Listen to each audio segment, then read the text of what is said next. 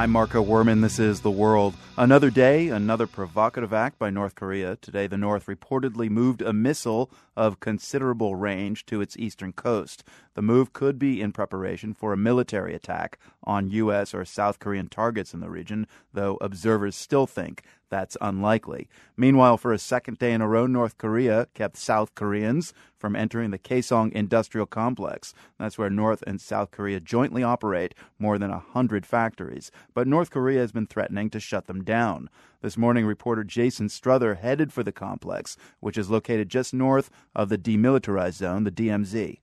I was at the entry point to the Kaesong industrial complex, so I was still on the South Korean side, just on the southern edge of the DMZ. Big gate that all these tractor trailers queue up in front of, waiting for the entry permit to get into North Korea, driving through the DMZ and then to the industrial complex. There are, close to 1,000 South Koreans that work in the industrial complex on a daily basis. Right, so 1,000 South Koreans. How many North Koreans work there?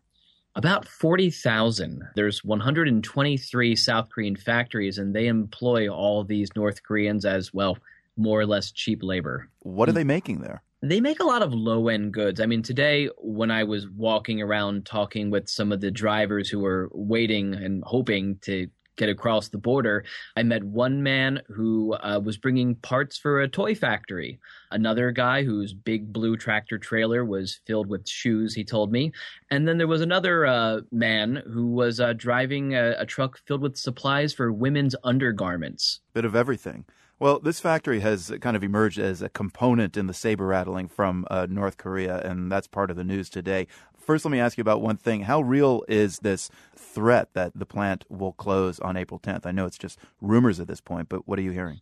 I met the factory owner who stated that he had received a letter from the North Korean government. He's a member of an executive council of factory owners in Kaesong that said all South Koreans must clear out by April 10th. Well, as soon as that hit the news, the South's Unification Ministry, the government body that handles relations with the North, said, oh, no. He misread it. North was asking for a kind of a time in, time out sheet based on, the movements of South Korean workers across the border. But later on, the Unification Ministry seems to have backed down. So it's really unclear right now what that is. North Korea hasn't addressed that issue, but it did release a statement in its own media on Thursday threatening that Pyongyang would pull its 40,000 workers out of the Kaesong complex, which would seem counterintuitive. The factories produce about $2 billion worth of goods each year, so it seems like they'd be shooting themselves in the foot if they do, in fact, cripple the factories by removing all their employees.